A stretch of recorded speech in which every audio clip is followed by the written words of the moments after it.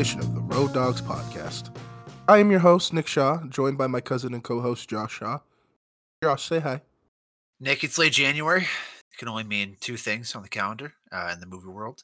There are some brilliant pieces of genre schlock out in theaters, kind of in the moment and on the way. We've got The Beekeeper, the fun little Jason Statham movie. Is the plot that he's a beekeeper dragged out of retirement to go kill people? You know, I couldn't tell you, Josh. I'm not really up on the Beekeeper Okay. IMDb page. I mean, it's no Craven. We have Night Swim, where they're like, bought a pool. It's haunted. So that's pretty awesome. There's a movie called ISS about like, oh man, we're on the International Space Station, the world exploded. Kind of looked cool, actually. I was about to say that one looks pretty cool. Yeah, it's like The Thing, but what if in space? Yeah, like I felt bad kind of sticking it with The Beekeeper, but I didn't really know where else to put it. We have Argyle, everyone's favorite movie.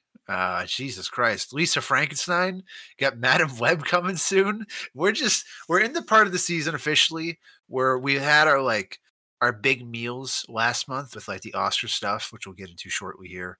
And now it's like, just here's some candy and like Reese's cups for you that are not good for you whatsoever. We're wading through the sewage that is Dumpuary. It's Dumpuary. I don't know if anyone's familiar with this terminology, but for the audience's sake, I think we should probably explain what that is. Mm-hmm. Yeah. So basically, movie studios have this tradition yearly. Do you even know when it started? I don't know when it started, but it has always been like January to February. Yes, sometimes January, even into March, April. Yeah. So it depends on the year, but the whole tradition is, and I don't think they like to think of it or frame it as this way, but they just release their worst stuff right off the bat so they can go into the rest of the year like a clean slate and be like, hey, we got all that out of the way. The summer season is obviously our big movie market, so that's what we're going to put our best stuff for. Oscar season goes with the Oscar stuff and kind of more experimental stuff. I would say there is a good mix, though. I think starting in February, March, of like good stuff with Dumpuary, but for now, it's Dumpuary. It's tough, so I think the best thing you can do for yourself is probably kind of start checking off some of those Oscar films from your checklist. Well, and that's what I think theaters are doing right now. Is a lot of the theaters near me are showing the Oscar nominated now, and I'm sure by a lot of people, honestly, because there's literally nothing else at this point. It's like, hey, Migration, Animated Ducks. What do y'all feel? It's like, no, you could go watch Poor Things if you want. You go watch Godzilla if you want. You could go watch Oppenheimer or Barbie again if you want. Right. Yeah. Origin's playing Over by Me. I really want to go see that soon. The new Ava DuVernay film. But other than that, really, is not a lot coming out right now that tickles me fancy. But the other good part of late January is that the Oscar nominees are here, Nick. So I think we should start the show there in earnest before we get back to Dumpuary and why we're doing the movie we're doing. So do we want to start with the Barbie of it all? Because that's been the biggest talking point, rightfully or wrongfully. Yeah, I mean, I was a little surprised to see no Greta or no Margot for Best Director or Best Actor. I thought that was a little bit of a slight for sure. Definitely in director, but I was happy to see Justine Triet get in there for Anatomy of a Fall. That felt kind of like replacement play of that, I guess, which feels kind of wrong given the circumstances. And I think the shining achievement of Anatomy of a Fall is its script. So just a little strange, and I know we both are kind of a little more divided on Barbie, but I thought Margot Robbie was brilliant, and I thought she really carried that movie in a very graceful and beautiful way. I've got two things. Number one, this is the thing I texted you. Someone go find the directors, writers of Nyad, give them a big hug, because they're going to be going through a tough 2 months here, where everyone looks at Annette Bening and Jodie Foster. I haven't seen the movie, I don't know, and they're going to be like, sub them out for blank, because they're just the automatic like old world kind of like sub out that people can go to. Well, it's a class. That and Rustin are the classic. Yes. Like, what I did find interesting is I think there's only one film that's released by a streamer that's nominated for Best Picture, which is officially the end of that. Like, hey, we know the pandemic really screwed up some things and the release schedules, but, go back to the movie theater and see theatrical releases. And I like that. That was a really cool thing to see. Those two, Rustin and Nyad, both feel like, hey, Netflix, let's throw that money around. Let's throw that cachet around, So As much as I agree with you, I don't really think they need a hug because they should just be hugging themselves that they got there in the first place, kind of. Yeah. Well, that's what I mean. The people who made Naiad, this is the Naiad podcast so far. The people who made Naiad, I think they don't deserve your hate. They just made a movie they felt passionate about. They didn't know, they didn't know or anticipate it'd be like the backlash burner of everything else. Which leads us to back to Barbie. I think the Margot snub is almost, I don't want to say worse, but it feels more glaring to me than the Gerwig snub. Because when we look at and this is a good point, I feel like people have kind of forgotten the best director category. It is so stacked that, and this has nothing to do or take away from Greta Gerwig, but like it's hard to just sub her in and be like, oh, that's an easy person to take out. Whereas actress, it's like, Annette Bening, I don't know. Carrie Mulligan, I don't know. Whereas Margot Robbie, it's such a like titanic effort in Barbie, and she has to really carry that whole movie humor wise, drama wise. She's the literal main character in the like actual plastic doll she has to give to life. Yes. That I don't know how you could go, okay, let's give it to America Ferrera, but not Margot Robbie. It feels like you can't have one without the other. If you're gonna have neither, then I guess like that'd be a fine thing. But Yeah, and I mean, Barbie made $1 billion. Margot Robbie is one of the producers on it, and I'm sure Greta Gerwig participated in some form of a back end deal, so they ain't hurting, So they're no, probably going to be fine. And there's other nominations that they'll be able to be there for. But yeah, it feels like, hey, in a time where you're trying to get more people to watch the Oscars, maybe nominate Margot Robbie. I mean, just over Annette Bening. I love Annette Bening. This is definitely, she's playing hard to get that Oscar. And it feels like almost like the Glenn Close situation, where it's like, damn, she's been nominated this many times and still hasn't gotten it. But the proof is in the pudding, and I think the work that Margot Robbie does in Barbie is so integral for that movie to work that if you take her out of it and replace her with anybody, it's just a completely different movie and falls flat. I would agree, and I think the other double-edged sword of this is the Gosling nomination. I'll say it. I love Ryan Gosling. He's the guy. He's our guy. You and I gushed about him on the Drive episode with Devin. Charles Melton should be there, not him. If we're gonna do like who's the best 5 performances of last year in terms of degree of difficulty and execution, I found Charles Melton far more impressive than Gosling. It's not a knock on Gosling. I'm happy for him. I think he's terrific as Ken, but like, come on, they're not doing the same thing. That roof scene in May December that Charles Melton pulls off is one of the best acting moments of the year, no doubt.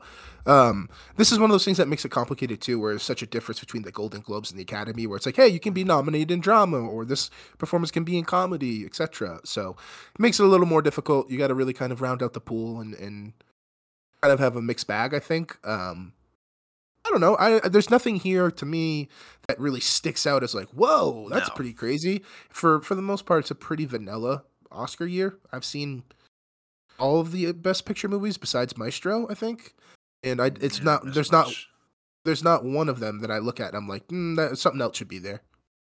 Yeah, I think for as much of the complaining has been going on the internet, this is a really good movie year, and they picked a lot of the great movies. Personally, I feel that way. Nothing stands out to me to your point of just like, other than the Naiad stuff, which I hate to keep harping on, but I was watching the stream and I saw their names pop. I was like, really? Because I've only seen the trailer for Naiad. I was like, they're doing this, huh? They're giving Foster and Bening Naiad nominations. Yeah, that's a movie star play with a studio with a bunch of money, so kind of felt that coming. I will say real quick, I was really happy to see The Zone of Interest get the love it deserves. Not an experience that I would recommend for everyone to go see The Zone of Interest at 12 p.m. in the afternoon. Just kind of a me thing, I guess. But that movie has been rattling around in my brain since the day I saw it. So that's a work of art. That's one of the most incredible things I've seen in a long time. And I think we'll probably talk about it more. Had I seen it, in 2023, it probably would have been right up at the top of my list. So a lot of great work here. American Fiction, would love to shout out Sterling K. Brown, who's got like such an amazing complex role in that film where he also brings levity, but heart and like kind of like the sincere side that is missing from the more cynical monk character played by Jeffrey Wright, who's also nominated. Shout out the dog. Brilliant work by a lot of people this year. So yeah, I'm happy with a lot of nominations. I guess I got to see Maestro now that got nominated so I can round out the year. Yeah. You can. You can. That's all I'll say on Maestro until we get to the Oscar episode. I was just delighted by just like the amount of representation I think in most categories. Like it doesn't feel like it's male dominated or white dominated. You got Coleman Domingo and Jeffrey Wright in actor supporting role. You've got Sterling K. Brown, and then actress in Lily Gladstone, obviously Sandra Huller for an Oscars that has increased becoming more Eurocentric or more Euro friendly. I was glad to see that. Actress in nomination or supporting role, Danelle Brooks and Divine Joy Randolph and America Ferrera. Really happy to see that. And then animated, your boy Elemental. Don't know how this happened. Nominated for an animated feature film. Does this mean kind of that I won the draft in your estimation? No, no. I had Oppenheimer and Barbie, dude. You can't come at me with like, yeah, but Elemental Oscar nomination, Oscar nominee.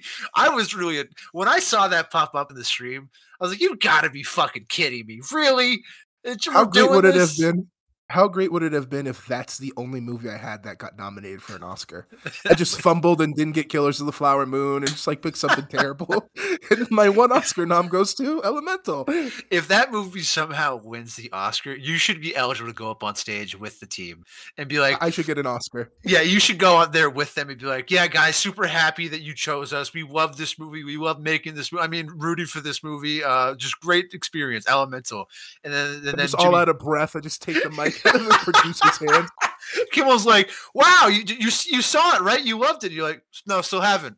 You're catching up on the other ones, but I'll get to Elemental next. But thank you guys. Thanks for the Oscar.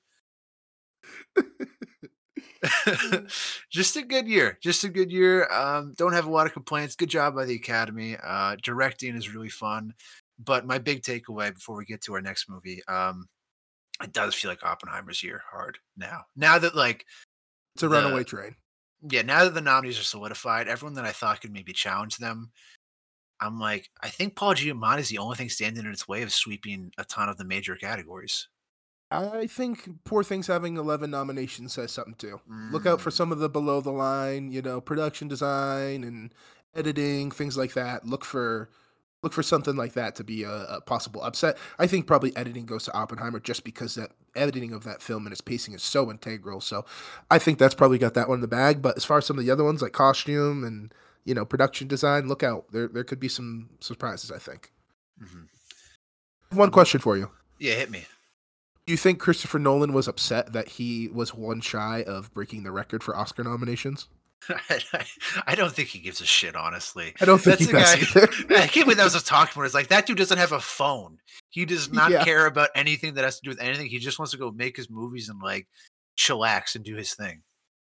Kind of trying to do something where there's a bomb, it's actually a real bomb in the middle of the desert.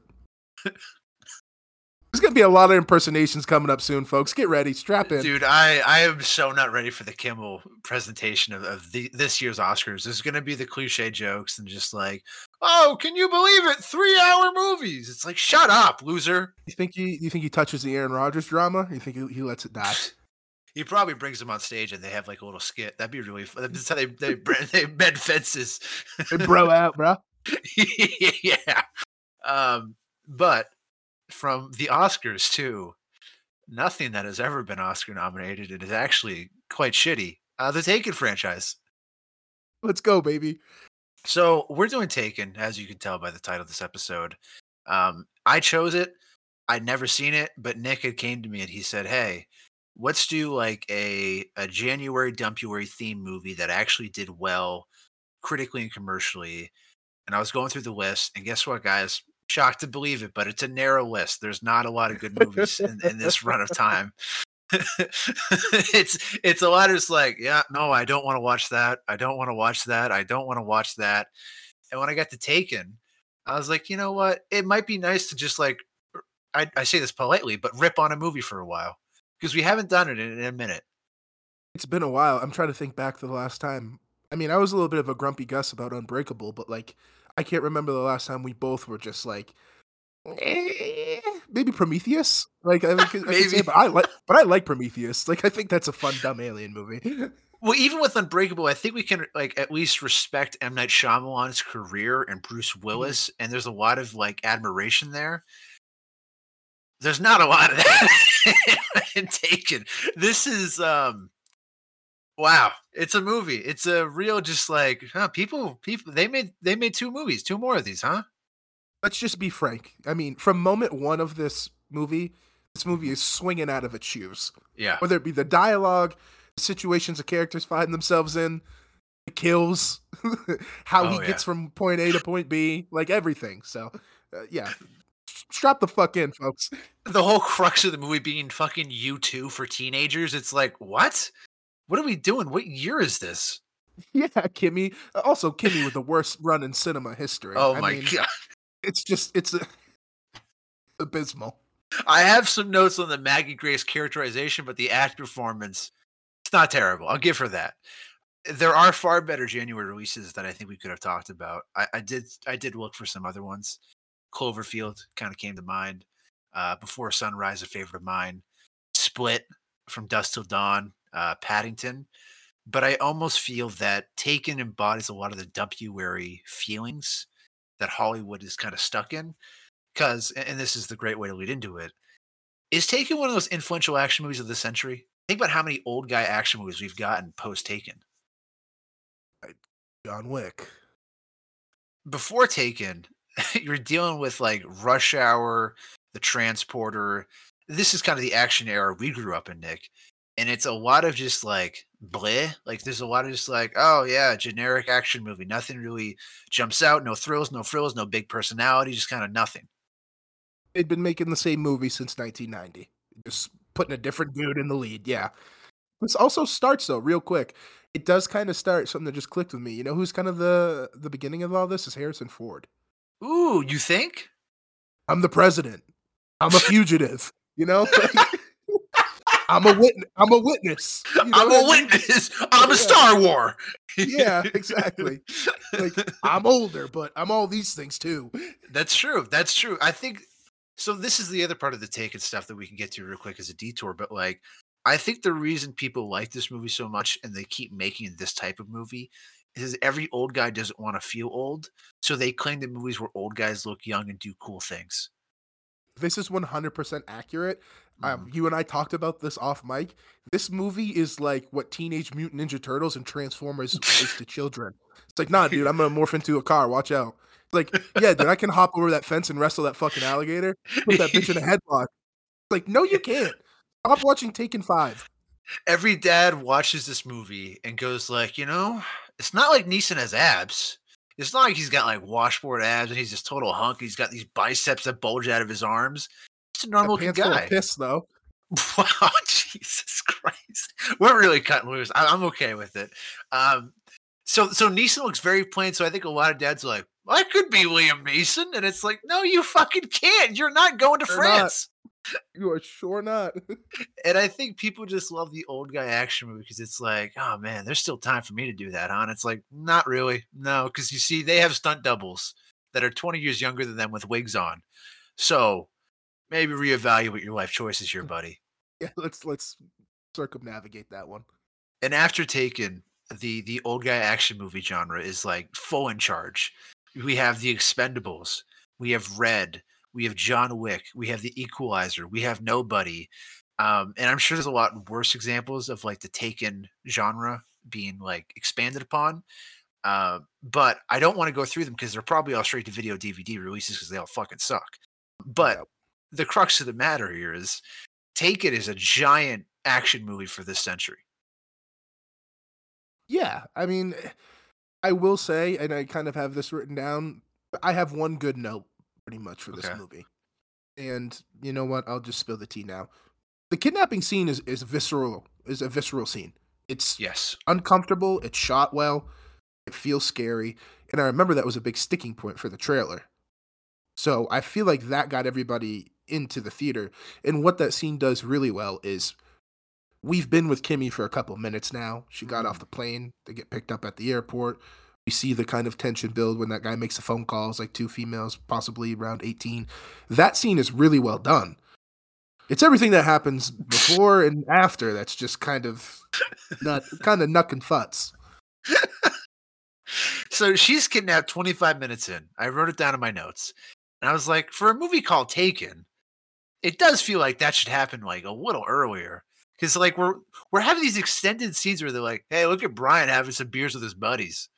Brian's going to this concert. He's really guarding this gal. Brian's ex-wife sucks. Brian's gift not being appreciated. It's a lot of just like, oh man, Brian. It's like, hey, the movie's called fucking Taken. I came here to watch this girl get taken and Liam Neeson go beat people up. Why am I waiting 25 minutes? My daughter wants to be a singer, and he did. Yeah, this movie feels like it was written. It was pretty good. I'm getting there. I'm getting there. Maybe by the end of the episode, you can do the monologue for us. Maybe.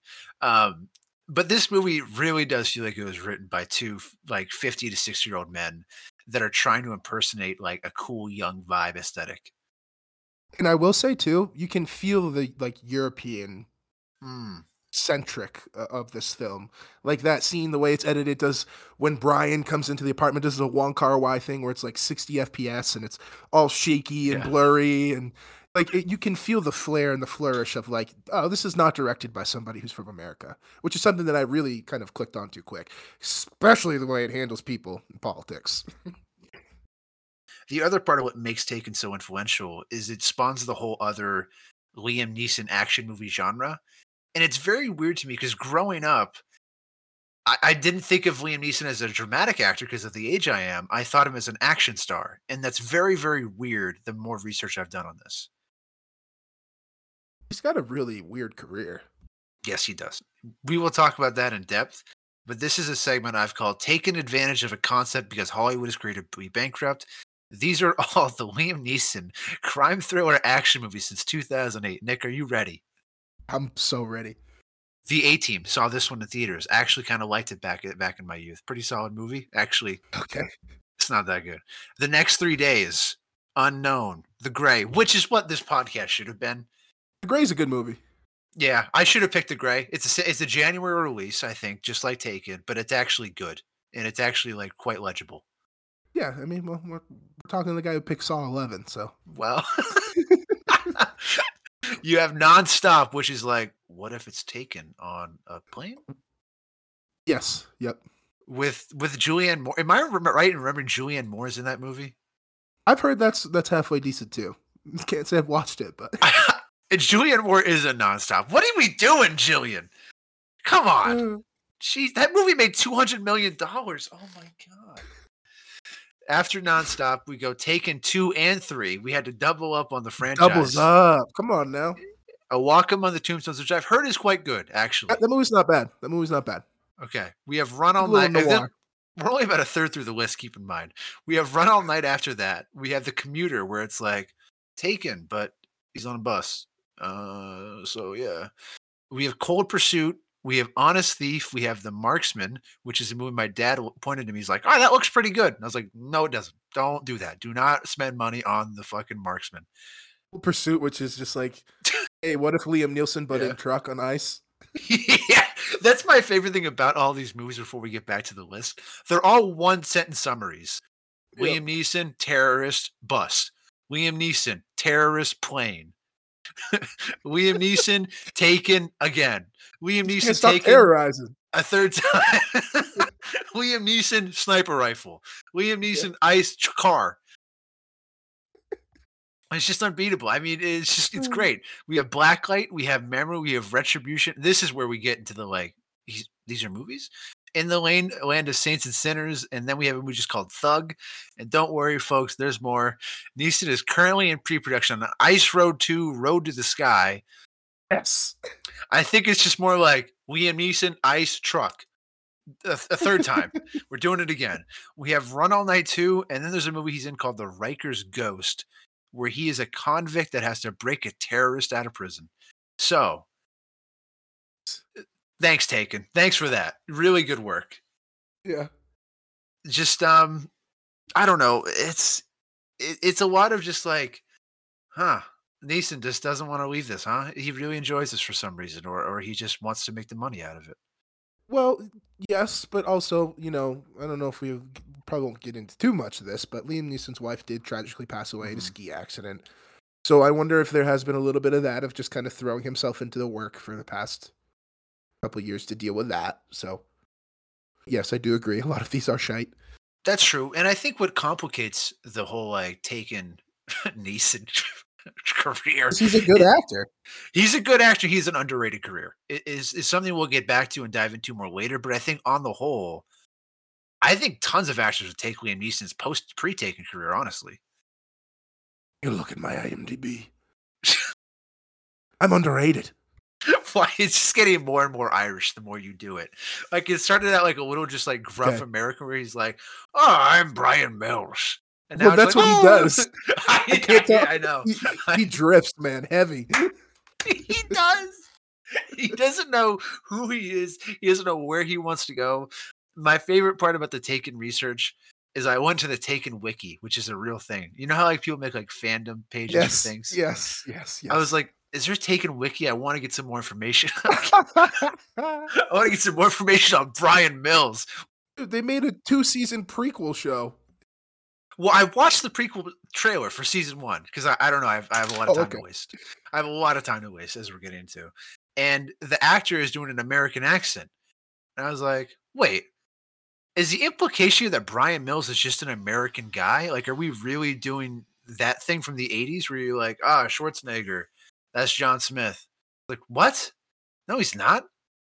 Brian has like the off-screen, all-knowing power of the action hero. Of just like, I knew that guy 30 years ago in France, found him.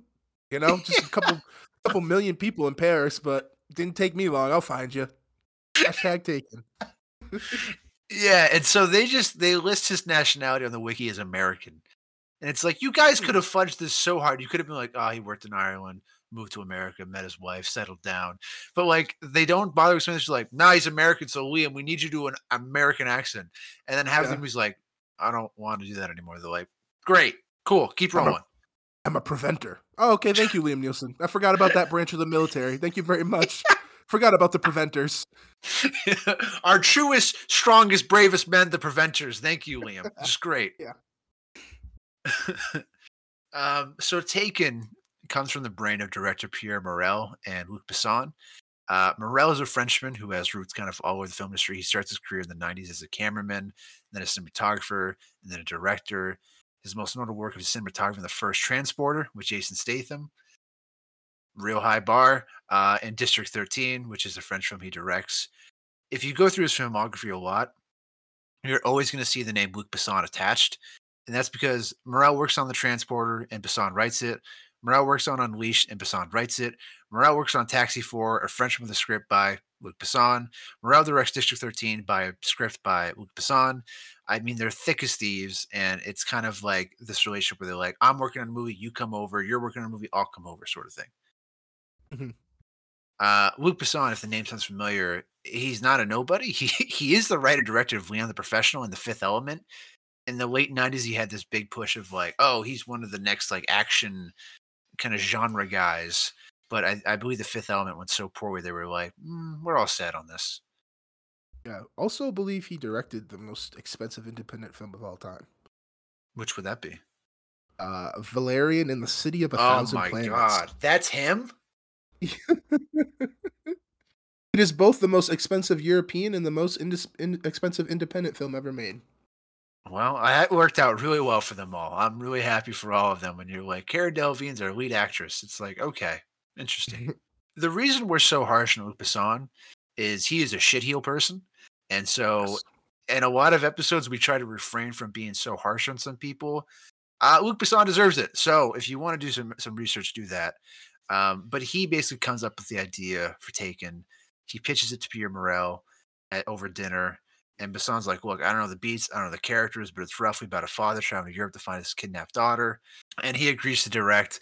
Besson stays on board as well. He writes it with his frequent collaborator, Robert Mark Kamen, in what is, I'm sure, a lengthy, daunting writing process. It is insane to me that he went to the director and went like, look, I don't know if the story beats of this yet. And it's like, there are no story beats, bro. Your movie's just like, he goes there, he kills him. He goes there, he kills him. He goes there, he kills him. Like, what the fuck are you talking about? This is interesting because it's a prime example of something we talk about on the show where I think we praise manipulation of an audience. This is like wonderment of an audience where it's like people love The Killer. I think that's an excellent movie with B-movie material. Mm. People glom on to Taken, but it's a B to C minus level film with A plus to B plus talent in the lead. So it's very interesting to me how we get caught up in these things. Like, dude, have you seen Taken 3? Like, Taken was a real thing for a minute, you know? It's like the Yes. wonderment of an audience in the early 2010s is just fascinating.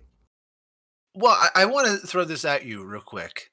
I feel like part of the reason Taken succeeds so well is that we're 7 years removed from 9/11, and it's primarily this movie about like tough American goes abroad and teaches foreigners not to mess with him and his family. And I think, and this is something we can honestly just say now as we're talking about the writers, director, this is a pretty right wing movie for the most part. A lot of its ideas, a lot of its Yes. characterization is very heavy on like the standard strong man, tough guy, gonna go stop the bad people. And I think a lot of people, especially close to 9/11 and in the midst of the Iraq and Afghanistan war, are really drawn to that idea. It's a fair assessment. Because, like, look, this movie doesn't paint Albanians in a very sympathetic light. You know, it's very, very harsh. It doesn't paint Albanians, French Women. folks, women, Yes. America in any really great Yes. like everyone is like a work training video stereotype of a trope in this movie. Like Stewart, Yes. rich billionaire, Lorraine, the ex-wife who's like in it for the money, who was just so terrible, even though her husband was gone pretty much for Yes. 5 years straight, and Well, Jimmy, the stupid American daughter. the movie's like, oh man, Brian, he was serving his country, doing his time, and this woman betrayed him behind his back. It's like, Exactly, yeah. well, I don't think it's quite that simple, folks, but sure, we could go Yeah. with that characterization because it fits your French, attitude or whatever. It's a very odd, super pro-American movie made by people that are primarily French. I don't Mm. know how these two coalesced, but that's what Taken is, oddly. This is a very light show. I think this episode might I don't know if it's gonna make an hour 20 at this rate. So, we're gonna focus heavily on Neeson, because, the movie really rises and falls on his gigantic Irish shoulders. But before we get to his career retrospective and how we kinda get to Taken, we should mention the casting what if, which is that Jeff Bridges was cast as Brian Nils before Neeson even, like, heard about the project. Interesting. It is. Um, he's kinda doing that now Yes. with his show on FX. Yeah. Yes. For those who don't know, Jeff Bridges is in a show. Ready for this plot? He's an old CIA operative who gets dragged out of retirement, is forced to go on the run, and then teach the corrupt bad people in charge of the government now not to mess with them anymore. It's Taken. But the only thing for me is Jeff Bridges, he's tall, but he feels brittle. Whereas like Liam Neeson feels like if you shoved him, he would like be kind of hard to move. There is kind of like a little bit of an old dude physicality to Liam Neeson. There's well, Jeff Bridges has been gray pretty much since like like probably early aughts, right? If I had to guess. I would love to see Jeff Bridges play this character as the dude. The Don't drive dude by is my daughter, man. I'm sure there's some really stupid, like, Caddyshack-esque theory that, like, the dude was an awesome Vietnam vet who, after the war, got so disillusioned, he just became a hippie and he became the dude. I'm sure there's some dumb theory out there that's just not worth your time. But it is ironic casting in a couple senses because, like, Bridge is very much like Neeson, doesn't really scream action star in the run up to Taken. He's still doing a lot of Jeff Bridges stuff. He is the dude. He's nominated for Best Supporting Actor in 2001 for The Contender. He parlays that into like a fun run of like off-ball movies. I don't know if you've seen any of these, Nick. He's in a sci-fi movie called. He's in a sci-fi movie with Kevin Spacey. He's in a drama called Masked and Anonymous, co-written and co-starring Nobel Prize winner Bob Dylan. Baby, let's go. What's up? I'm Okay. sure I'm sure Jeff Bridges is playing a fucking country star. He's in Seabiscuit, and then he's in this teen comedy called Stick It. But what drew him to Taken is a bit of a mystery to me. I don't know why this guy who's really doing kind of whatever he wants in his career is like, ah, Taken, that's the job for me. Yeah, someone too who, like you said, like nothing indicates action star or yeah, let's put him in a physical role or of vengeance. Whereas like there's Yes. inklings of that for Liam Neeson throughout the career. Well, Bridges just feels like such a mellow, calm person. that I have a hard time picturing him doing threatening almost. You know what I mean? I watched the first couple episodes of The Old Man, and I thought he was quite good in it, but that show just couldn't keep my attention. But I think that works now because his voice is even gravelier and he's thicker.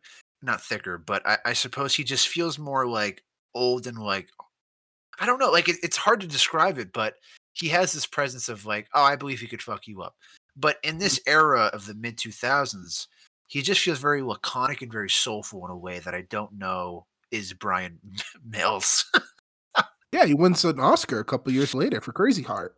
Yes, so he drops out because he's like, oh, I didn't realize this action movie would require me to do a lot of action.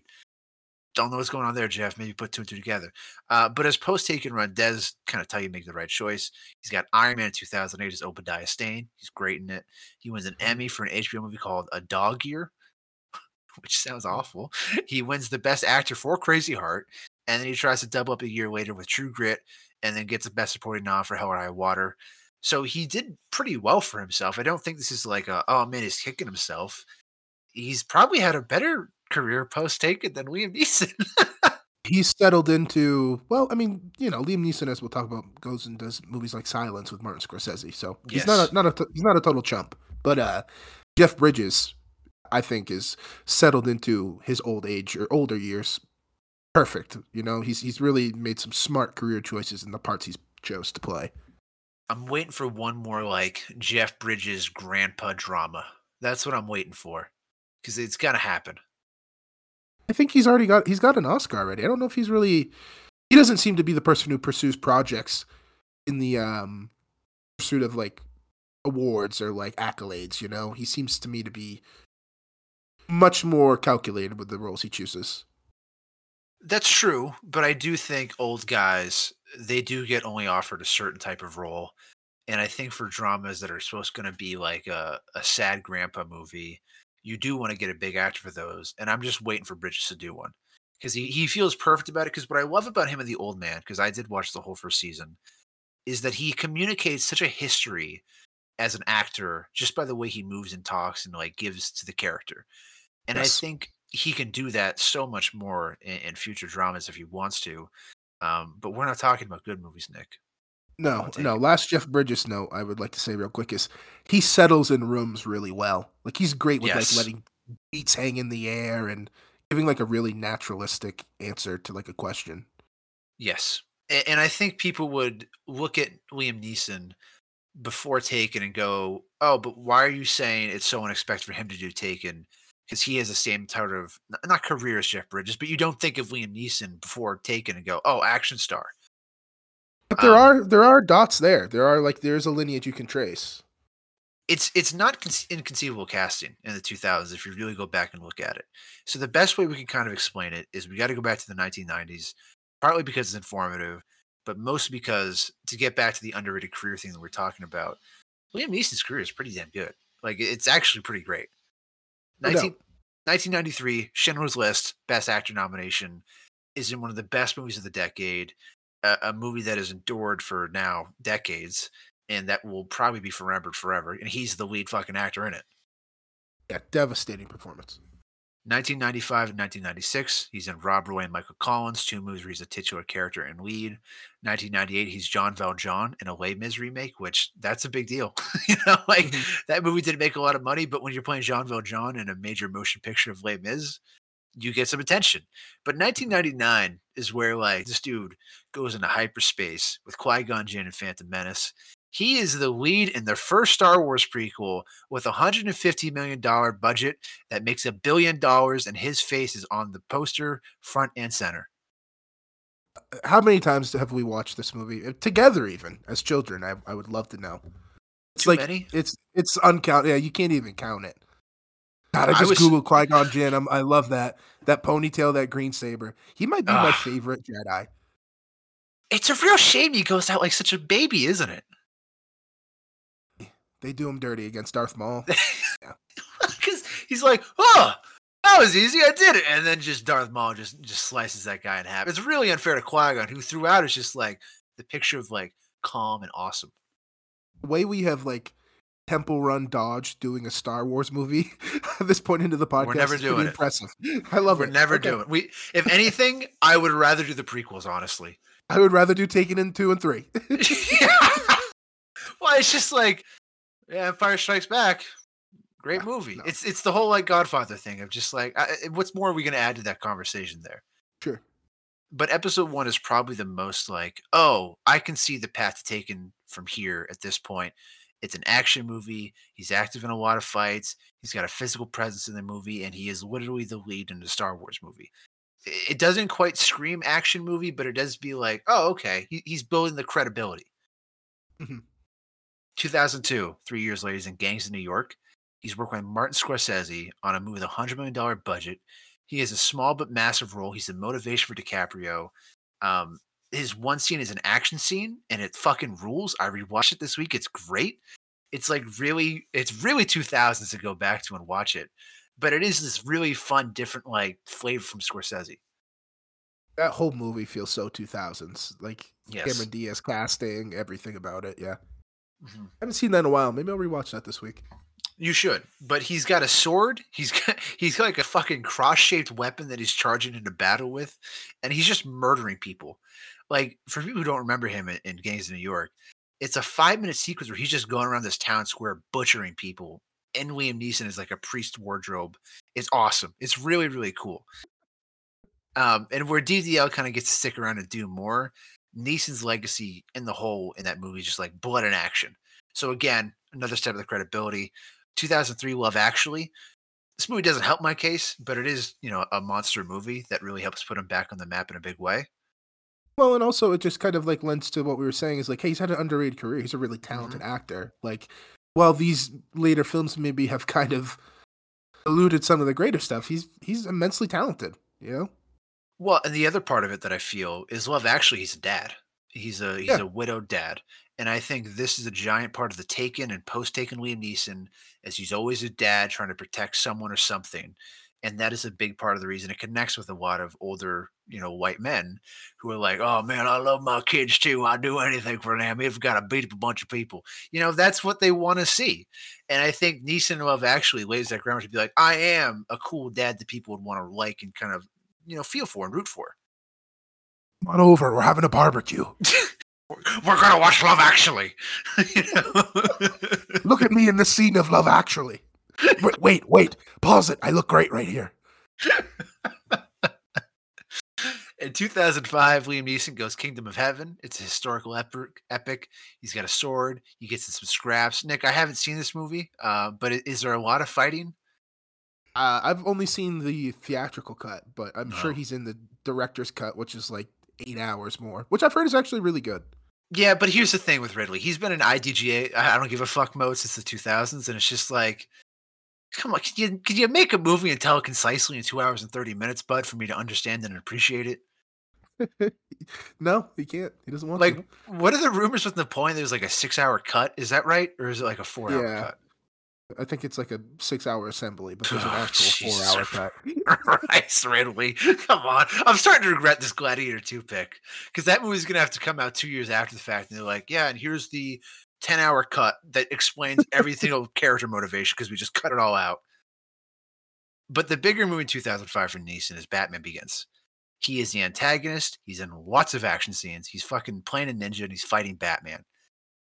It's a great movie, number one, that really propels the star and helps clear his path to Taken because he's incredibly physical in Batman Begins. Yeah, he's Ra's al Ghul.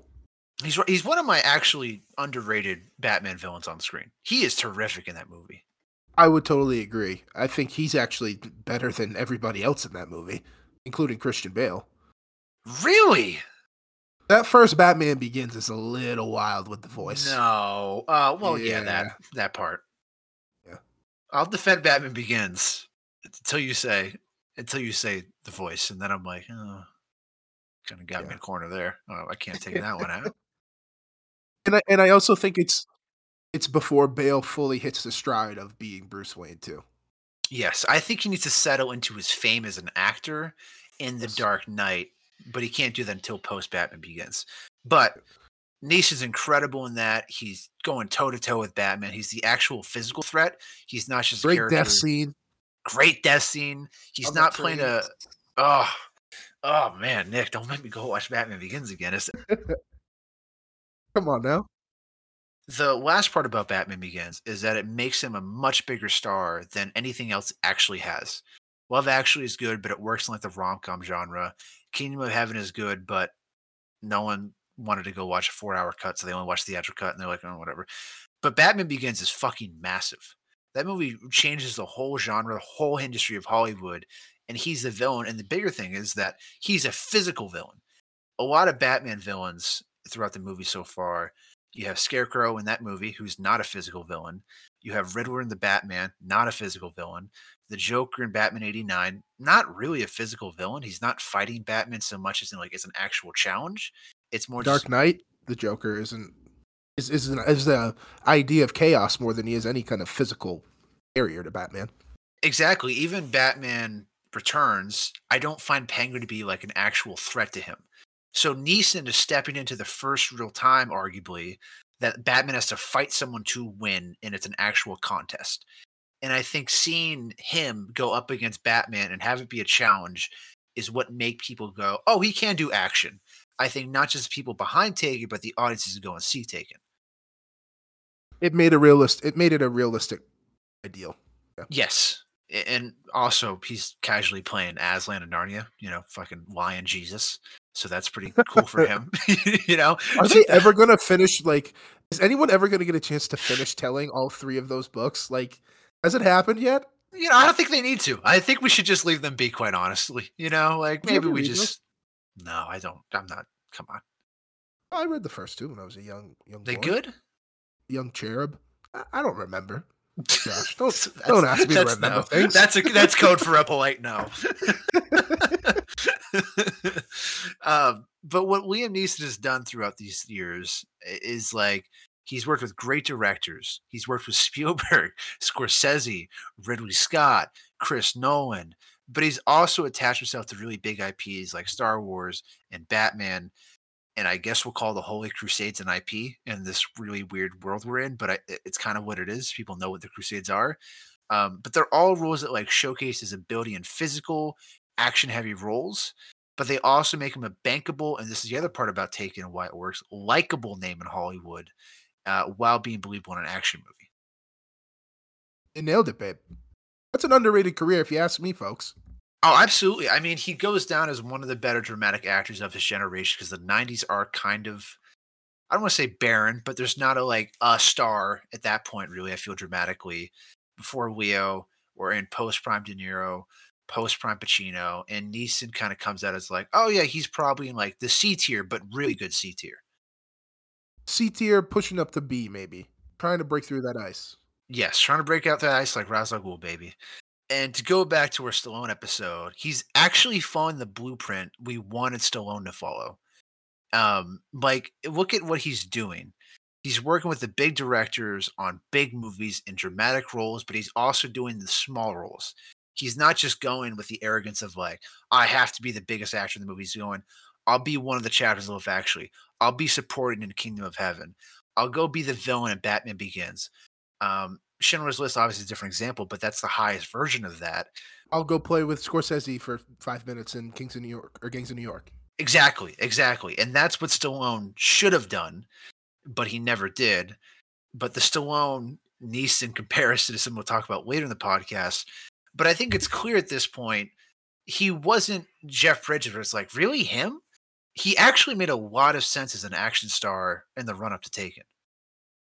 One other movie I think we should just hit real quick too is Darkman, which he makes with Sam Raimi in the 90s too, which is very kind of, stylistic and, if you've seen a Sam Raimi movie, you know how they operate and how he gets done. So he's established himself as likable, cool, and action. And his motivations to why he wants to do Taken is that he wanted to play a more physically demanding role than he was used to. And people would say, well, he's done that, but he hasn't. All these movies we discussed earlier are less physically demanding than I think Taken. Like Phantom Menace and Batman Begins, as action as they are to some extent, Nolan cheats around it a lot, and there's a lot of talking in Phantom Menace. Yes. they're more nibbling at action than I think they're actually biting into it. Yes, and I think the other thing too is somebody who is incredibly handsome and has a great voice. You know, those are the two Yes. keys. I know we are impersonating him, but the reason I'm trying to do an impersonation is because I think he has a fantastic voice, and he's sexy. You know, Yes. he has sex appeal. Women find him attractive, and he's aged really gracefully into his looks, which, you know, that's one thing. Men, we suck at everything, and we're pretty crappy. But one thing we do get is we kind of seem to age up a little bit better when we hit the salt and pepper age. So he's Well, definitely leaned into his looks and his voice as his career's gone on too, I think. well, Neeson's got several advantages in that area. Number one, he's 6'4", and this is the other part of Taken that we'll get to now. He's 6'4". He's got a massive frame. He's not like big looking, but when you see him walk around, even in like earlier movies, he's very broad. You know, Mhm. and the Huge other part, piece on him too. I'm glad you said it, not me. I'm just glad you said it. But yeah, if you We've all seen the pictures. Come on. if you do some research into that aspect of Liam Neeson's life, if you're a gal, you'll be quite interested in going to The man's doing well below the belt. Yes, and he's also ruggedly good looking. Like he's not statuesque, but Liam Neeson is just a handsome guy where you're like, oh man, I can fall for that, I guess. Yes. Handsome I mean, guy, great voice.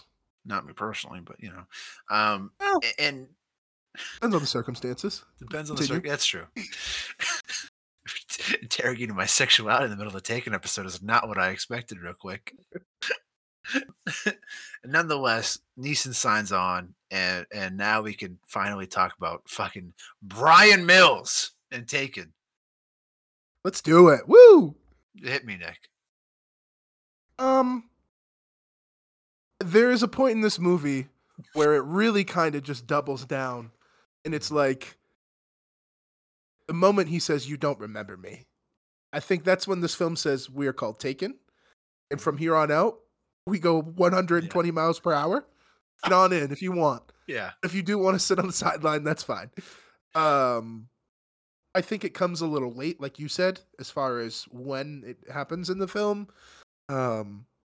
I will say some of the action choreography is pretty good, and I think Liam Neeson does a lot of it. You know, I don't Yes. think there's a lot of like huge stunt double pieces, probably the jump onto the boat and stuff like that. But I buy it when he's running down and then he's limping when he gets onto the boat after he jumps down. Just an outright ridiculous premise for so many reasons. Yeah. That he's going to go to Paris and find her within 96 hours in a city of I don't know how many million people. And then he does it quite easily, quite honestly, of just like, got it. Wasn't like he followed like 10,000 steps. He just beat everyone up to it. Was like, that's the information I need. Thank you. He's also got this amazing ability that a lot of action heroes do, where he has this pistol, and I don't know what store they're selling it at, but it just absolutely never runs out of bullets. No. And he also has this uncanny luck where every single pipe that he's, handcuffed to seems to be very shoddily cemented into the ground, so he can just break right off of it and start kicking ass again. So yeah, it's preposterous in so many ways and so many levels. Like we talked about, finds his French buddy there in about 2 seconds. Yeah. Oh, yep, right in the City of Millions. Knew he was going this way still. It's only been 30 years since we've seen each other. Got that facial recognition though. Fools the entire French police force with a goddamn like phone next to a walkie-talkie. But like, don't you have to hit something to make the walkie-talkie start? So how did he hit the walkie-talkie to start and then walk away and then started? It doesn't make sense. I do think he's pretty good in this movie though. For this type of movie specifically, it's hard to get a really, I don't want to say good because this isn't really good. But the scene where he tells her she's about to be taken, he does a really good job emoting dramaturgically in that scene. Shockingly. I would agree. And not in the sense that like, because I thought about it, just thinking about his character and how he would approach that situation. He doesn't break down. He's not like punching the wall. He's like a calm, calculated, like, tell me all the details you see. But you can see the anger in his eyes. Like, I'm going to do unspeakable things to all these people if I get my hands on them, which I buy, which is what it's well done. That entire sequence is really well done in the other aspect, like we talked about when they're actually kidnapped. Maggie Grace. Maggie Grace is really great in that. there's a moment that he registers what's happening and he has to make peace with what he has to do. Where it's before he says you're going to be taken. He puts like the phone away from his ear for like a half second.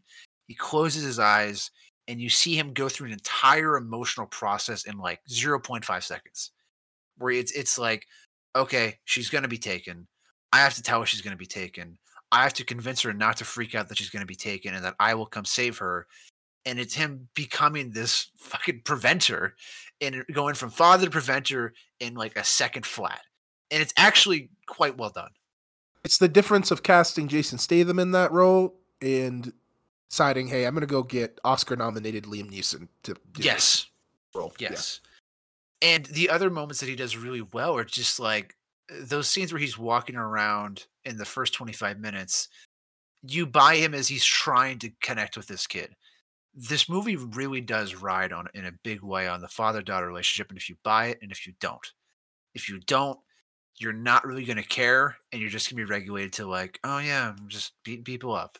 But because of the chemistry he builds with Maggie Grace and those first 25 minutes, and it's more his despair than it is like their connection, but he does it really, really well. And that carries you through the entire movie in large chunks. It's good stuff. I can't knock him too much. Again, the physicality too. I was trying to see. I can't fully tell, but I feel like that's him when he's walking out on the ledge. I believe it is because Liam Neeson went through a long pre-production process to get ready for this movie. He went to Paris months before and he just learned karate. So the thing that you're saying about not a lot of stunt doubles, there's not. He's doing a lot of it. Despite his level of commitment, he actually didn't think this movie would do that well. He thought it was going to go straight to DVD and then he just move on with his career, not knowing that this movie would become his career, ironically. He seems to be somebody who stumbles into things like that. He doesn't seem to be, like we just talked about with someone previously, just a couple minutes ago, Jeff Bridges. We were talking about very calculated with his decisions, whereas Liam Neeson seems to me to be just like, yes, wherever the tide takes me, that's the film I'm in, and hey, I'm happy to be here, and I'll give you the best performance. There's a crafty. We know that's true because he's made 20 Taken movies. We know that's where the tide is taking him, and he's not getting out of the water. But like you said, like I don't think there was any like, hey, this movie, if it does well, we got a chance to make 5 of these. I don't think there's any real thought process behind it. It's like, my agent got the script called Taken. I read the script called Taken. I starred in the movie called Taken. It doesn't seem like I'm going to make a play at this, like being the action guy. There doesn't seem like there's shame either. There's a way that he approaches this movie throughout really his whole career post Taken, where he doesn't really make fun of it and he never goes, this is stupid, and then keeps doing it.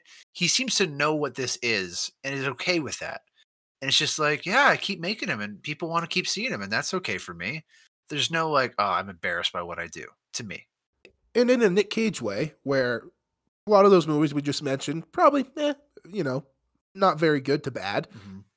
Liam Neeson's usually pretty good in half of them, or at least giving it his all in quite a few of them, Yes. Honestly, if I went back and looked at it, I would put The Grey probably in my top 10 movies of that year. That movie's really fucking good, and he's excellent in it. Yes, and we'll get to, is it a shame or a waste of talent later on, but I think he at least isn't mailing it in a lot of these performances. Is the thing that I always appreciate about this movie and Taken, is like, I didn't love this movie, but I can see that the guy making it at least cared a lot for it. No doubt. And I think got a really strong performance and physical performance out of Liam Neeson, Yes. So we'll talk about his other half real quick. Maggie Grace. She does a really good job, despite the circumstances, I think. The script saddles her with a lot of weird things. The fact that she's 17 years old and yet she dresses and runs like a 12-year-old. Where like she's all gangly armed and like running around like she can't control anything. She's like, oh horse, oh gee. It's bad.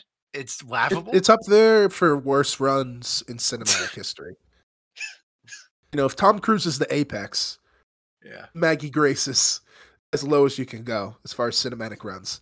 When she runs into that airport, I had questions. I had questions like, she ever run before? did we ever get her just on like a track and field course? Just be like, run around a little bit. Let's see what the arms do. And then she's just like, "Ugh!" She's an like one of those inflated- things outside of like she's a a Gumby.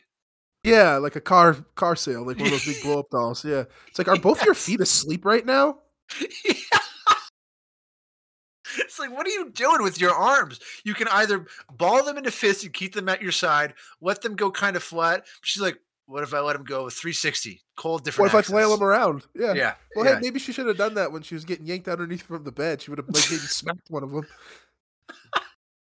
But running aside, she does sell, I think, a lot of these emotions pretty well, all things considered. I really enjoy the Taken scene from her end. Neeson is doing a lot of work, but there's a way that scene in her end can become over dramatic and hysterical and just like, okay, we get it. You're being taken and laughable. But she goes from like scared to panic to anguish to then like accepting the situation really, really well. And it's so well directed where, she sees from across the flat Mm, with the bathroom window her friend getting kidnapped. I'm a pretty big dude, but like if two or three guys wanted to kidnap me, I'd be fucked. And that's just like I yes. can't imagine being a small woman. I'm not trying to be disrespectful when I say that. It's just her. She is Slight. skinnier in nature, smaller. Yeah, she's just a slight woman. Like that would be so like scary, and they capture that well. It is a riveting scene, and like I said, I think it's the backbone that really sold the trailer when this was announced and it dropped. Yes, and her facial acting has to convey all of that because her words are very much just the situation. She's doing a There's lot of the exposition. And like what they do too, she's doing well. Not sorry to cut you off real quick, but I just want to say she sells this thing where I wonder if she's so sunshiny and saturated in the beginning to show her Mm, innocence and like her like naivete, and then when we get to Europe, there is this like cousins aren't here. I swear to God, I didn't know. She does have like, she's like, hey, stop telling him where we're going and mm. stop giving him our information and a floor we live under. She is hesitant, and then like you said, the way she looks out that window, like it's no words really besides "oh my God," and like Mhm. looks across the flat, and you just see her face drop. It's really well done. She handles it well. So, it makes me wonder if the things being so on the nose in America are kind of intentional. Yes. I give her credit too because she's 25 years old in this movie, having to play 7 but act 12. So it is a harder role than I think most movies would require of her in this specific genre, but she's pretty well. Uh, Speaking of giving a lot of bullshit, Famke Janssen, Jean Grey, boy, she's given the traditional shitty, undeserving divorced wife role in these types of movies. It is just awful. It's it's not her fault. It's just like, huh, that's Characterization is so. terrible. Yeah. Um, there's one scene where she's atrocious, and then like after that, she's just like great in the movie where Yes. she's like, "Oh, Stuart, you're impossible," when he gives her the horse for her birthday. That part's just terrible writing. Yeah. She didn't stand a chance on that. Like it's so bad. But like when she gets kidnapped again, great performance. When she's like, I'm worried about or I want my baby," and like breaks down, starts crying in the room. Like that's really well done. I have a theory I want to workshop with you real quick. I feel like this script fucking sucks, and the actors on set got it and were like, look, we're all actually talented actors. We got Liam Neeson, we got Famke Janssen, we got Maggie Grace. Let's just improv this on Let's set find and the beats. Yeah. yes, and let's actually say, like, I don't think Luc Besson is emotionally empathic enough with a woman to go, "I want my baby." That feels very much like a woman going, like, "Well, let me put myself in this character's position. I would feel that way because I'm a mother and this kid is 17 and she's still my baby." I don't think Luc Besson has that in him, you know? No, and also probably like as much as he is a POS, probably was smart enough to just be like, "Hey, I'm gonna get out of the way. Like I'm gonna let Yes. this happen organically." Like, and that is kind of more like theater Eurocentric directing. So yeah, His involvement, I don't know, but if that's the case, I think more credit goes Pierre Morel, the director, for being like, okay, I have talented people. I'm making my third feature. Let me let them right. make the acting decisions here. Um, but yeah, the Famke Janssen role, That's what I it's meant. a Peter Morel. I'm sorry. yes, she's got a very broad brush. She leaves the good quote unquote everyman for the rich guy, And it's really laughable that the script and film are more forgiving to the husband character than to her. Like when Stewart shows back up at the end when she gets home from the airport, he like hugs Maggie Grace, like, "Oh my god, I'm so glad you're okay." And there's no hint of like this guy's an asshole, you know? It's like he actually cares for his stepdaughter. That's really nice because a lot of actors in situations in that movie wouldn't. They'd be like, evil, shitty stepdad," you know? Yes, yeah, billionaire tycoon Stewart. Yes, that has its own private jet, and so the movie's oddly like, yeah, Stewart's a good guy, but his wife, mother of Brian's child, piece of shit, just like real bad person. Like, what are you doing? You think I let my daughter live with an absolute stranger? What was that? It's getting better. It's getting better. Nice. Speaking of getting better, Leland Orser's in this movie, Nick. My guy, Leland Orser. They gave him a gig. There's a real missed opportunity that Leland Orser's not like Liam Neeson's tech guy on the phone, the guy in the chair for Brian Mills. But guess who apparently shows up with Taken 2 or 3, Nick? Leland Orser. Leland Orser? Leland Orser. The character Sam comes back twice, baby. Yeah. Old dudes who were not in wars telling war stories. Yeah. Never works on film. Shocker, it doesn't work here. But yeah, sure, Leland Orser. Hey, he's the dad and the guest, and I just want to say, with that new SAG-AFTRA agreement and that how much the Taken franchise is on cable, Leland's gonna get himself some steaks once a week. You know he's getting that check residuals because he's not just like he's not the evil like husband in The White Lotus who's also one of Liam Neeson's buddy randomly. Did you clock that? No. Yeah, it's like Tanya's husband in White Lotus is one of the buddies. I've never seen that show. Oh my god! All right, well, never mind. Anyways, point is, Leland Orser being in all 3 of these fucking movies. That they're showing these once a week on cable, so that money just keep flowing for Leland Orser every year for the rest of his life. Good checks to have. Good checks. Speaking of checks, Taken is a runaway train at the box office. It makes $145 million in North America. It makes $81.8 million in foreign markets. Combined, that's $226.8 million. It's a $25 million budget. And possibly it's $9.4 million on opening day is the best opening ever for a Super Bowl weekend. I don't know what that's about. I wonder if so many studios are just like, yeah, nothing this weekend. It's a Super Bowl weekend. So I'd be curious to see what else is in contention. And what's fascinating, Nick, is this is Giants-Patriots Super Bowl. So I wonder if people went, oh, you know what? That's going to be a bad game. Let's go see Taken. Because that's the wild card Giants against the undefeated Patriots.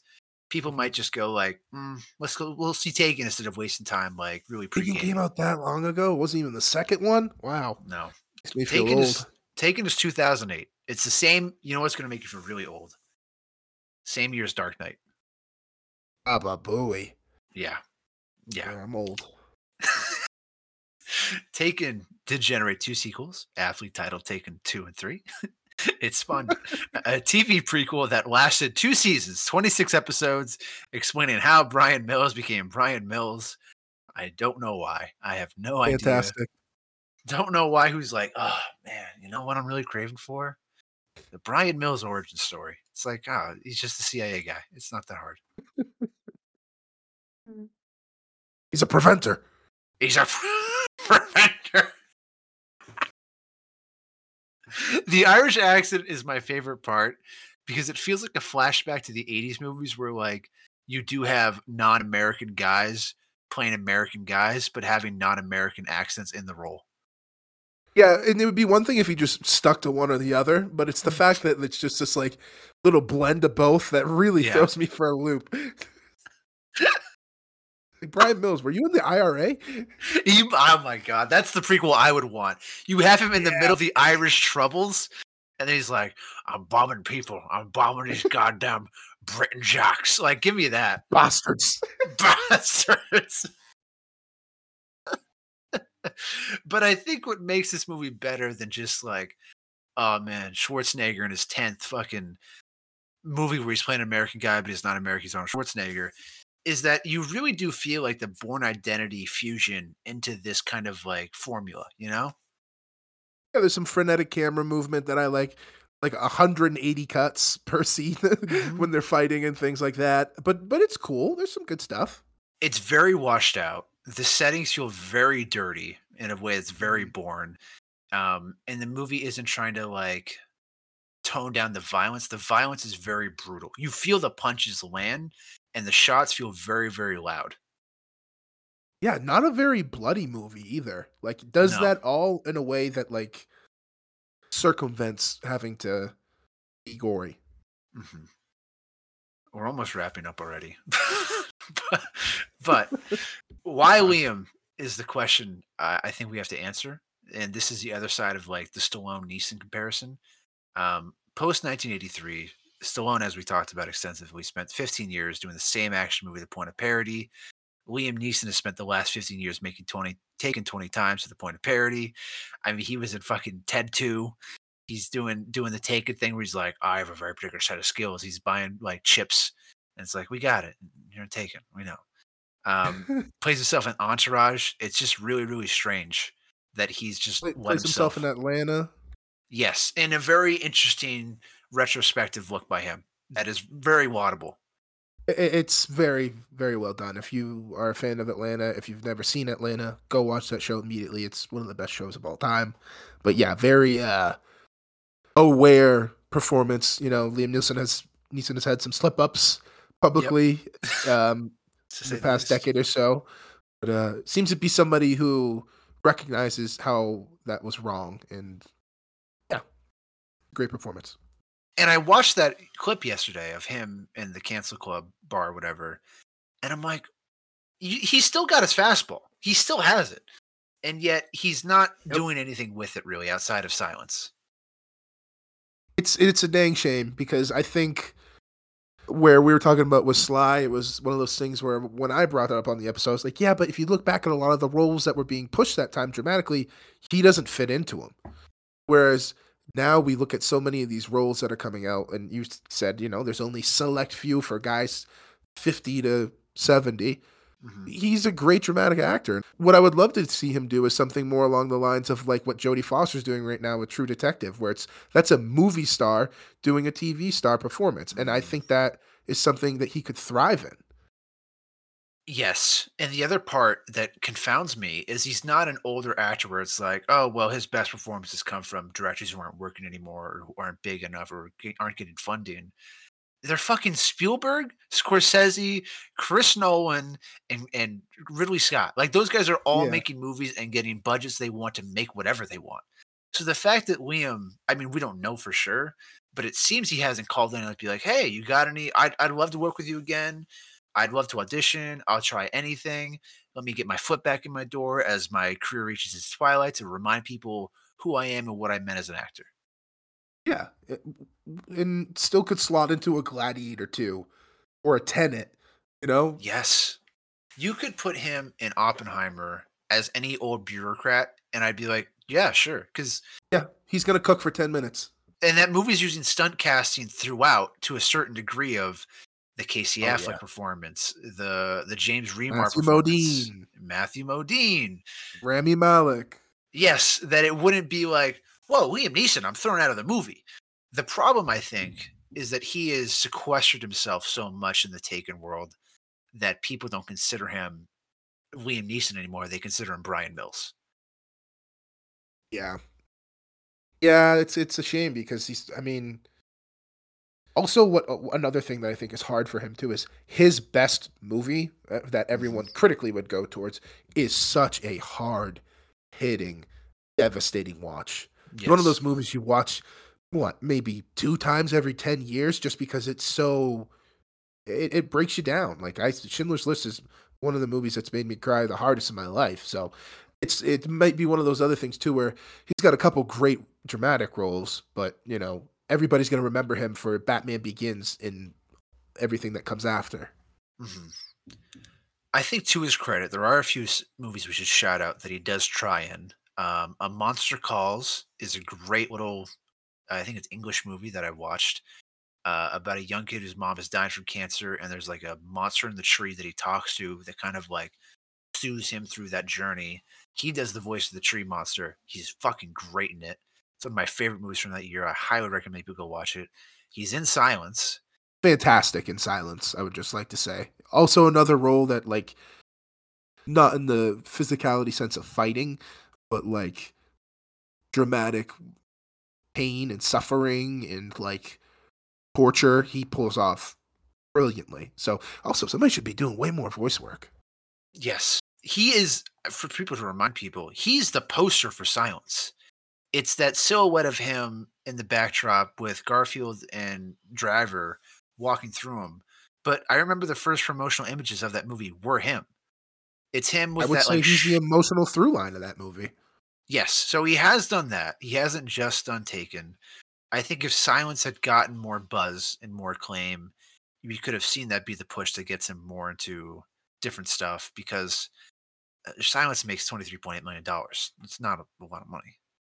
Yeah, it's a great Scorsese movie that he had trouble financing even when he wanted to make it back in the 90s. So, yes, we have The Ballad of Buster Scruggs with the Coens. Just add that to the list of people he's worked with. And in a short role, very odd that he's just in that movie very casually and that he hasn't gone back to them to be like, hey, anything I can chip in and work on. He's in Widows with Steve McQueen, Viola Davis. Very subtle movie that should have been an Oscar play, in my opinion. And his last movie is Ordinary Love, which is a serious drama, an Oscar play for real, where his wife is going through dementia and he has to kind of be the caretaker throughout. But sandwiched all around these movies is just more of the fucking same thing. You know, we have the Ice Road 2 on the way, like we talked about. And it's just like, you don't have to, Liam. You've made enough money at this point that you can do whatever you want. Likes to work, man. He's working. So maybe that's how he processes and gets through stuff. Yeah. The teenagers in the movie get through stuff with U2. Don't know how that works. The whole plot point, the whole backbone of this movie, Nick, is two 17-year-old girls want to go fall around 48-year-old Bono. Yeah, woohoo! Yeah. Also, I'm gonna go ahead and go on a whim here because we're never gonna have any chance to be whiffing the same air as Bono. U2 stinks on ice. Yeah. Most overrated rock band of all time. I've said it for years. That's all I got for you. U2, you stink. I've felt that way my whole life, and it's good to know someone else expressed how I feel. I'm right there with you, babe. What's also about this that's so weird is like Bono's not a sex symbol. Like if they were like, oh, it's 48-year-old John Mayer, or like who's a comparable person in the mid 2000s, like an older rock star that people would want to go see. Maybe Bruce Springsteen still at that point. Yeah, like he's kind of got like that old blue collar swagger sexiness. Yeah, but Bono's got nothing. What's that about? Stupid sunglasses. I wonder if that's a Neeson suggestion. I wonder if he looked at the script and went, I see you don't have a band there. Could I suggest my Irishman Bono? And just be like, that's how we got U2 as a central plot point in this movie. He's got some great albums. I'm going to blast some of these songs while we're setting up this shot, if you don't mind. Bastards. Get the shot set up. Bastards. Who's the best kill? What's the best kill in this movie? It's the light bulb. It's the light bulb. It's pretty cool, but I do love the apartment scene. When he takes down like all four of them when he reads this good luck. I try to keep my own kill count for later. And I was like at 3, I'm like, boy, not a lot of murders in this movie. It ramps up. Yeah. And that one is like slash, cross, slash, cross. Because he just goes to the entire apartment just like shooting everyone through every doorway.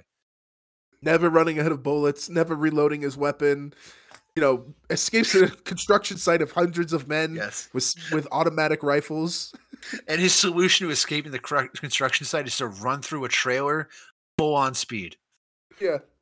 Just casually. We'll make it. Yeah. Just casually. I do love the decimated the human traffickers with the pipe in the basement. Pretty cool. I love when the guy's like, it's not personal, it's just biz, and then just pops him right in the noggin. And just that elevator door comes up back in the party. It was to me. Bastard. Bastard. Okay. This is a new segment I want to propose. It's called the Scotty Lundgaard Baddest Beat Award. This is inspired by Scotty Lundegaard and Fargo. If people haven't seen Fargo, I'm going to spoil it real quick. Next, you want to explain why you think I called this movie the Scotty Lundegaard Award? Yeah, a kid gets a fucking raw deal, man. Yeah, he does. Is dead. The other one's in jail for the rest of his life. His billionaire Grandpa's grandfather. dead. Yeah, his billionaire grandfather's murdered in cold blood by Steve Buscemi. His mother was put in the what is it, the wood chipper, essentially? Yeah. Yeah, Scotty Lundegaard.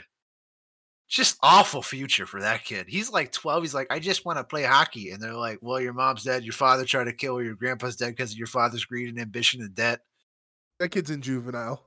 That kid's a juvenile, or he's like a billionaire recluse because he inherited all of his father's money or his grandfather's money.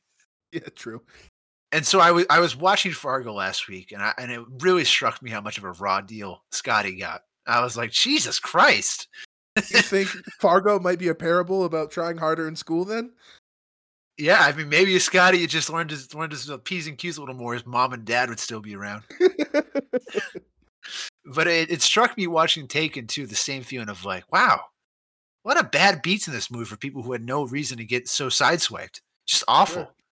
So I want to do the Scotty Lundegaard Award for baddest beat. My first nominee, Amanda. This is Kim's friend. Wow. She's got it bad. She goes to France for a vacation, dies of a drug overdose, and we all love the monologue, Nick. But we all forget as Neeson only says, and I quote, if you let my daughter go now, that'll be the end of it. What about Amanda? Is she just like, you can take her? You know Amanda's parents are fucking filthy rich too. They don't pool resources with Stewart. There's no mention of them. It's just like, Amanda's dead, but I got that kid. The kidnappers aren't like, don't talk to the cops, we'll kill them both. He could have easily just been like, Stewart, phone her parents, tell her that her daughter's been kidnapped and we might need the ransom money. Because he says, if you're looking for ransom, I don't have it. It's like, yeah, but you could. Stewart's got all the money in the world. You don't have to do this, Liam. Like, what is he doing? And then, like, she gets kidnapped. She gets sold into sex slave, which isn't a laughing matter. But, like, adding to the damage is her death is reduced to Liam Neeson saying her name and then just moving on. The scene just ends there and he's out of the apartment. Did he call her parents? Did he tell anyone that she's dead? Did he call the, like, cops and be like, hey, there's a whole drug den. You guys got to bust this up. We only got 96 hours, man. We got to keep it moving. Bastards. You bastard. So Amanda just like awful deal for that poor woman. Totally. Oh man. Contender number 2, the driver who ran over Peter. I don't know if we remember this scene. There's that guy Liam Neeson's chasing at the airport. He like jumps onto the truck. He's trying to run away. This truck just pancakes him automatically. Yeah, I don't give a shit about Peter. I feel a bit more bad for the truck driver, man. That's traumatic for him. Put yourself in his shoes. You're minding your own business at a shit job you probably hate. You are just running your route like any other day. Then out of nowhere walks out this guy. You don't have any time to prepare. You run over and kill him. What's your future looking like here? You're fucking traumatized because you just murdered someone. You're going to get suspended by your employer. There's going to be a federal investigation by the cops. There might be a court case. A jury of his peers could find him guilty and send him to prison. Fucking just because Brian Mills couldn't keep up with Peter. What a name, too, for like linchpin villain, Peter. Yes. It's like fucking Greg from Day of the Dolphin. Day of the Dolphin. Yes. Yeah. We're just like, who's the big scary villain? Peter kidnapped him. Kill Peter, you bastard. Like it was just like Patrice and add a little more flavor or texture. Yeah, Pierre. I don't know. Peter, we gotta stop Peter. It's just like, oh man. Oh man. The third contender, my favorite, Jean-Claude's wife. Put yourself in this poor lady's shoes again. An old friend shows up for dinner one night. You invite him in. You cook a really nice meal for him. You're catching up. You're like, oh, how's your daughter? How's work going? You have a perfectly civil night. He's like, oh, I'm thinking about moving closer to France. She's like, oh my God, that's great. We get to see each other more often. This is great. And then just as you fucking sit down to eat, your husband outs himself as a corrupt cop who built your family home on a foundation of corpses. Your husband then pulls out a gun. He yells at you to shut up. Yeah, twice. Yes, he's such an asshole. He's like, "Shut up, Isabel! Shut up!" It's like Jesus. And then just when you think all of this is bad enough, the guy you invited to dinner and you cooked for, it shows up your husband, like masculine wise, and then he shoots you in the fucking arm. And he threatens to kill you, and he points the gun right at you again, and says, like, the last thing you see before I make your endorphins is you bullet right in her eye. And it's like, Jesus You Christ, bastard. you bastard. It's like, what did Jean Claude's wife do to deserve this? Jesus Christ. Brian Mills, our hero. Yeah, that's the other part I wanted to get to. They're like, that's Brian Miller, our hero, just shooting this poor defenseless woman. It's like, what? You can tell this was written by two men. I gotta tell you. Oh man, you know what? I thought it was gonna be straight and narrow down the road for Amanda, but I'm kind of thinking John Claude's wife maybe. Well, here's what makes it even worse. I did some research into Taken 2. Sue me. I was curious about the franchise. I really want to know where they go from here. Is she in a sling and Taken 2? Well, in the first 10 minutes of that movie, a paroled John Claude comes home to find the Albanian gangsters waiting for him. They torture him, and in the process, they tell him they've killed both of his kids. They don't mention his wife. So the implication is either she divorced Jean Claude and was like, hey, it's his weekend with the kids, whatever. And now she's husbandless and her kids are dead, or she is killed because Brian Mills just showed up at her house. It is a fucking, it is a monstrous break for him. He's like, hey, Brian, you want to stay for dinner? Does John Claude get his comeuppance? They ice him too? Or? They do ice him. So that's good. Yeah, he stinks in this movie too. What's the big deal? I had any of Kim's future boyfriends.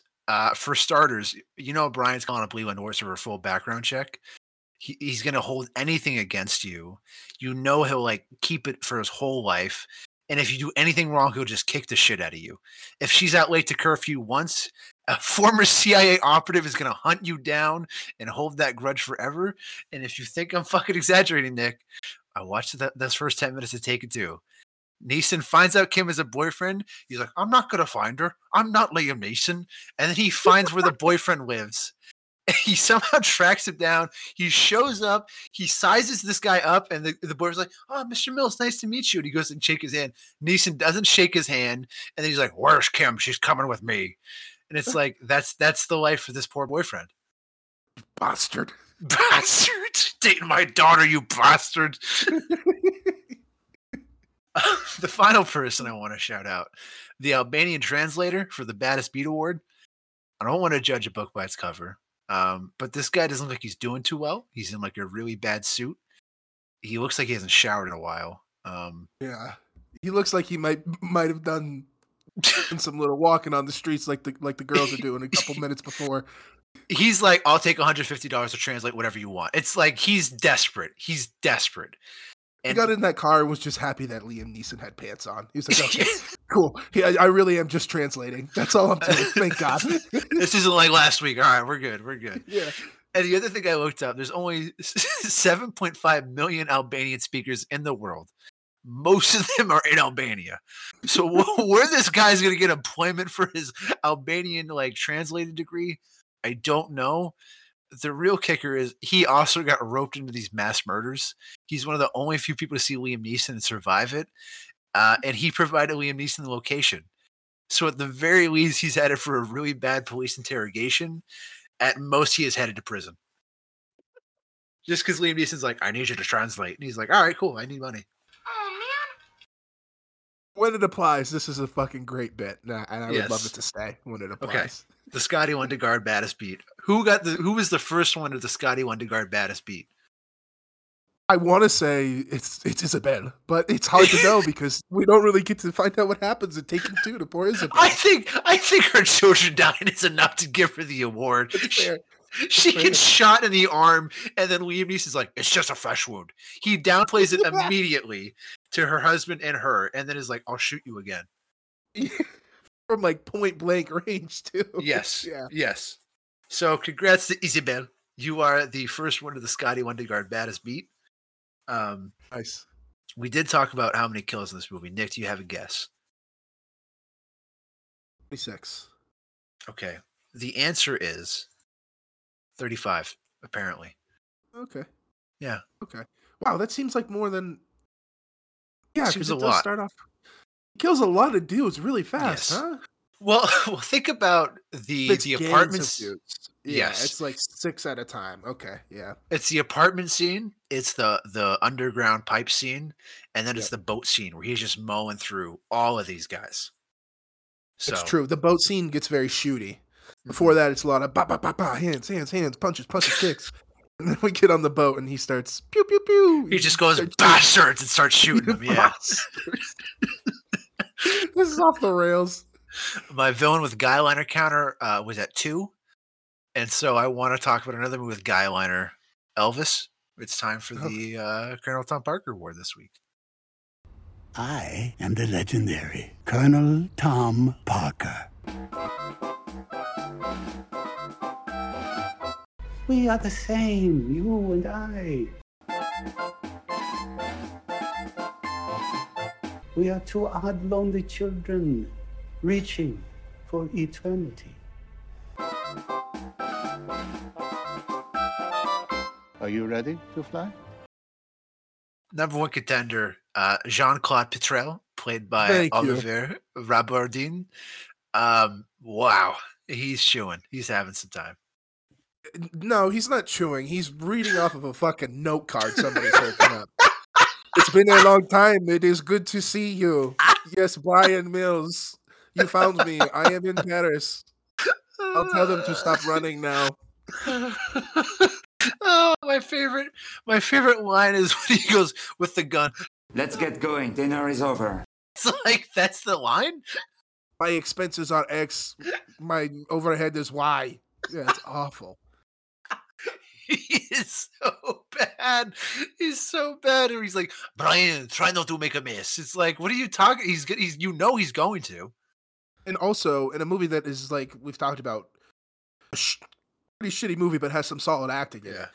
He sticks out like a sore fucking thumb. He is so bad. Like I would even argue Isabel's good. Yes. He's better than him. I was gonna say she shows him up in 5 seconds. Yeah. She's like really friendly and cordial, and I buy that she likes Liam Neeson. But then I'm like, what did Jean-Claude do? Because all I hear is he was behind a desk for 5 years. Yeah, I buy her obliviousness to his like lifestyle. And she's like, "What do you mean? What's going on?" Yeah, Yes. she literally shows him up in like one scene. It's a bad beat for him. We should have put him in the Ryan. second one. Try not to make a mess. My salary is X. My expenses are Y. The only other contender I had was Liam Neeson because of the voice slips.